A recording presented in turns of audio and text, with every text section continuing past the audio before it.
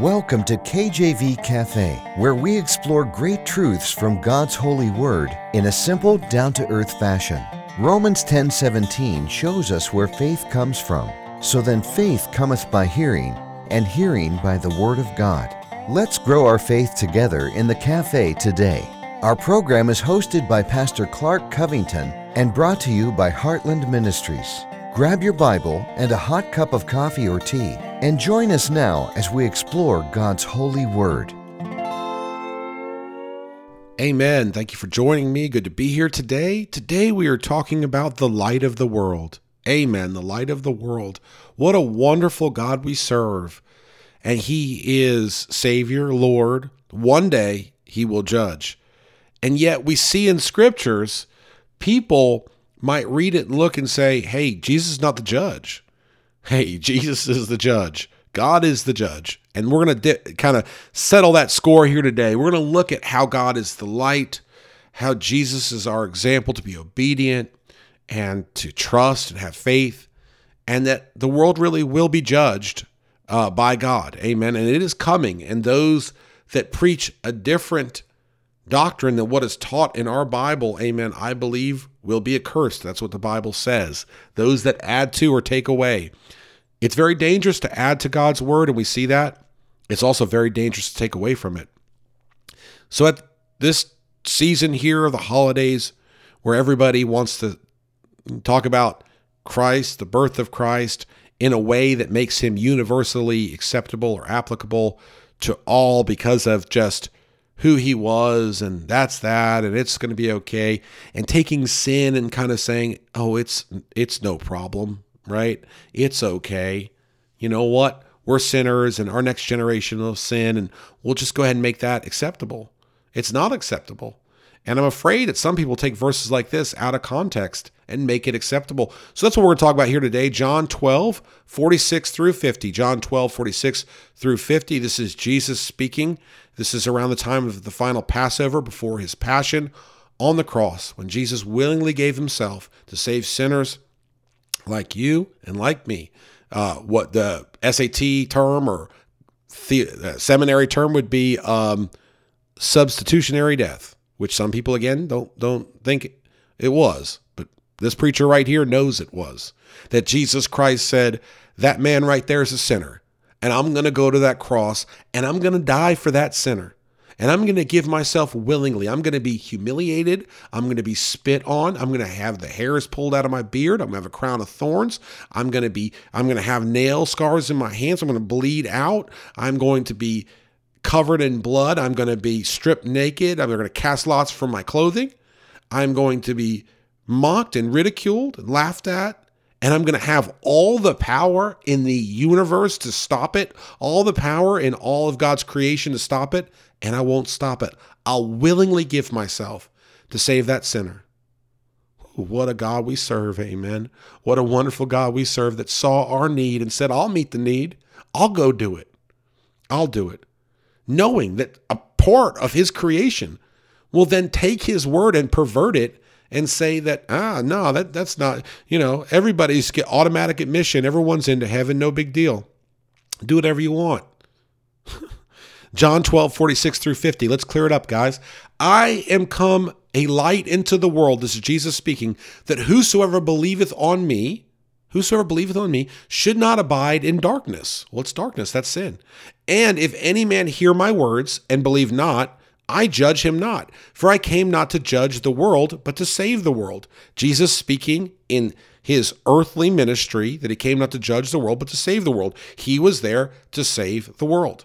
Verse 48, he that rejecteth me and receiveth not my words hath one that judgeth him, the word that I have spoken. The same shall judge him in the last day.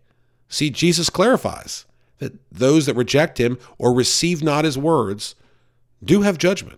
Verse 49, for I have not spoken of myself, but the Father which sent me. He gave me a commandment, what I should say and what I should speak. And I know that his commandment is life everlasting. Whatsoever I speak, therefore, even as the Father said unto me, so I speak. Amen. This is so good. So we see here in these few verses that as Christ gets ready for his passion on the cross, amen, we see that he is explaining that he came to save the world. It's the same way when the disciples wanted to throw fire down on Samaria because they wouldn't let him pass through. And Jesus said, throw fire down, that's of Satan. And we're not here to destroy or condemn. We're here to save. What he was trying to do was show people his humble and meek love. Show people that God has a love for his people, but that sin nature in his people had held them in bondage, and that they had great unbelief, and that they had great darkness in them. Before Jesus ever came to the earth in his earthly ministry, the Bible says in the very book of John in chapter 1, verse 1, that Jesus, in the beginning, Jesus was with God. In the beginning was the Word was with God. So Jesus witnessed everything pre-flood. Have you ever thought about that? Jesus witnessed everything pre-flood, all of those things that happened. And if you read in Genesis, it says that there was evil continually and nothing on the mind of the people but darkness. I'm paraphrasing, but there was just sin and darkness. Let me tell you, without Jesus Christ, we are nothing but sinful. And you say, well, I know a person that's lost and they gave money to a charity or they helped somebody. Our righteousness is like filthy rags.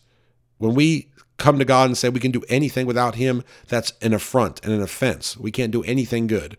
A bad tree cannot bear good fruit. And so we see here that Christ is coming to say, look, I've seen this darkness. I understand what it is, and I came to bring light. Verse 46 says, I am come a light into the world, that whosoever believeth on me should not abide in darkness. So he is trying to shed this light that those that were to believe on him and what he was going to do on that cross for us today. But at that time, speaking to the Jews, that was who he was witnessing to, right? He was coming to the Jews. Then when he was rejected by the Jews, then he is crucified by the Jews and the Romans. And it could have been all of us, amen, because we're all sinners. And then what happens? He's resurrected. And then shortly thereafter, we have the book of Acts, and then we get into the Pauline epistles, and we have Romans, Ephesians, Galatians, Colossians, all of these books that explain to us it's by grace alone, through faith alone, in Jesus Christ alone, and that Paul becomes the apostle to the Gentiles, amen? And it becomes no longer about the law, because the law was fulfilled or completed on the cross. And so legalistically, we cannot win our faith by being good or by following any kind of rules. We are saved by grace alone, through faith alone, in Jesus Christ alone. And so we have here an example of this. Number one, doing the will of God. We have an obedience here in this passage of Scripture that he says, look, verse 49, Jesus says, for I have not spoken of myself, but the Father which sent me, he gave me a commandment, what I should say and what I should speak. And so we see just complete obedience, that Jesus Christ is obedient to God. Jesus Christ knows that his entire earthly ministry was coming up to this point where he was sent into this world to die. He was born to die, and so that we all could be saved, amen.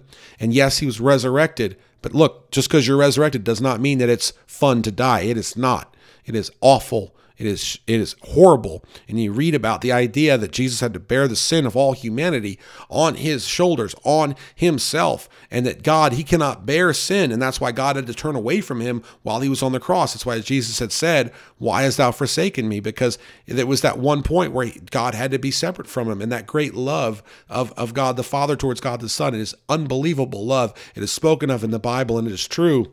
And it's excruciating to even imagine. But it had to happen. It had to happen for the greater good of all those that could be saved. If Christ had not done that, we would have not had a way to be saved. So we see obedience and we see trust. Verse 50, and I know that his commandment is life everlasting. That's God's commandment. God the Father's commandment is life everlasting. Whatsoever I speak therefore, even as the Father said unto me, so I speak. And so Christ is saying whatever he says is what the Father has said to him. He is communicating what the Father has said to him. And by communicating that, he is showing that he trusts the Father. When we preach the scriptures, when we share the scriptures, when we just simply take the time to explain the scriptures, we are trusting God that it is wisdom in fact, that it is true in fact, that it is right in fact. And there are times that we may not understand all of these things. And yet what we do, we share what God says because we know that it is life everlasting. Amen. And I heard a preacher one time say that, sometimes it's good to say, I don't know, because there's not everything in the Bible is understandable. And, I think it's funny, years and years of preparing messages and studying the scriptures and so forth. I hope I can say years and years. I guess I've been preaching 5 or 6 years now. It's called into the ministry a little over 10 years or so. So I guess I could say years and years, but I once I said that, I thought maybe I should backpedal. But as long as I've done this, I've read these commentaries, and the commentaries are funny in the sense that, yes, a lot of them are spot on and very accurate, but then sometimes you could read the commentaries, and this would just be what would be in a concordance Bible, or when you look up Bible commentaries and, Barnes and these folks, and I love Barnes and all of them. They've been such a help and blessing to me, but sometimes you read their commentary, you can tell that they don't quite know, and that they can't just say, I don't know, so they kind of come up with their best guess, amen?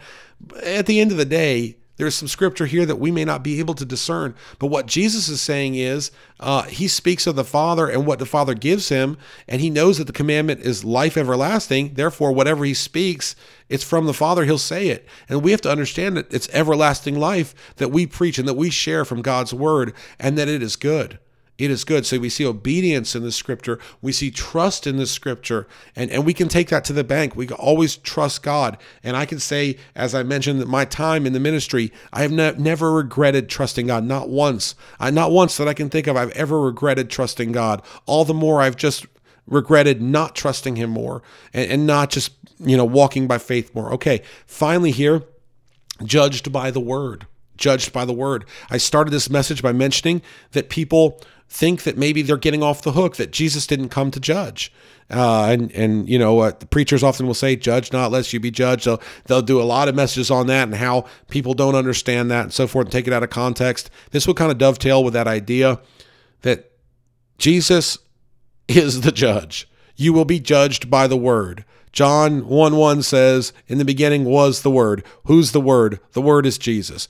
Who will we see at the Bema seat for those that are saved? Called the judgment seat, the Bema seat, the reward? That'll be Jesus. Who we see at the white throne judgment? That'll be Jesus. He is the Word. When he comes back in the book of Revelation and destroys all these evil armies and so forth, what does he do? Speaks the Word. Amen. In the beginning, the Word was spoken and all was created.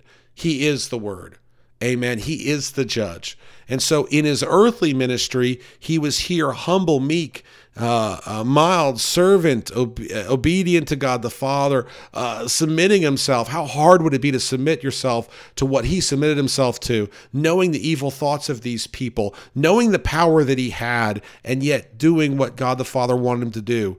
But when they see him again as judge, as king, as Lord of Lords, he will be King of Kings and Lord of Lords, and he will judge righteously according to the word. And yes, it'll be the same as God the Father, but Jesus is the judge. So get right with Jesus today. Don't wait till tomorrow. Tell others to get right with Jesus today. Get in his word. Study to show yourself approved. Do not let false doctrine creep in. Do not get the idea that everyone's going to be okay and that sin is okay. Sin is not okay to a holy God. We must get right with God. We must cleanse our hands and be right with him and repent before an almighty God before it's too late. Take this message to heart.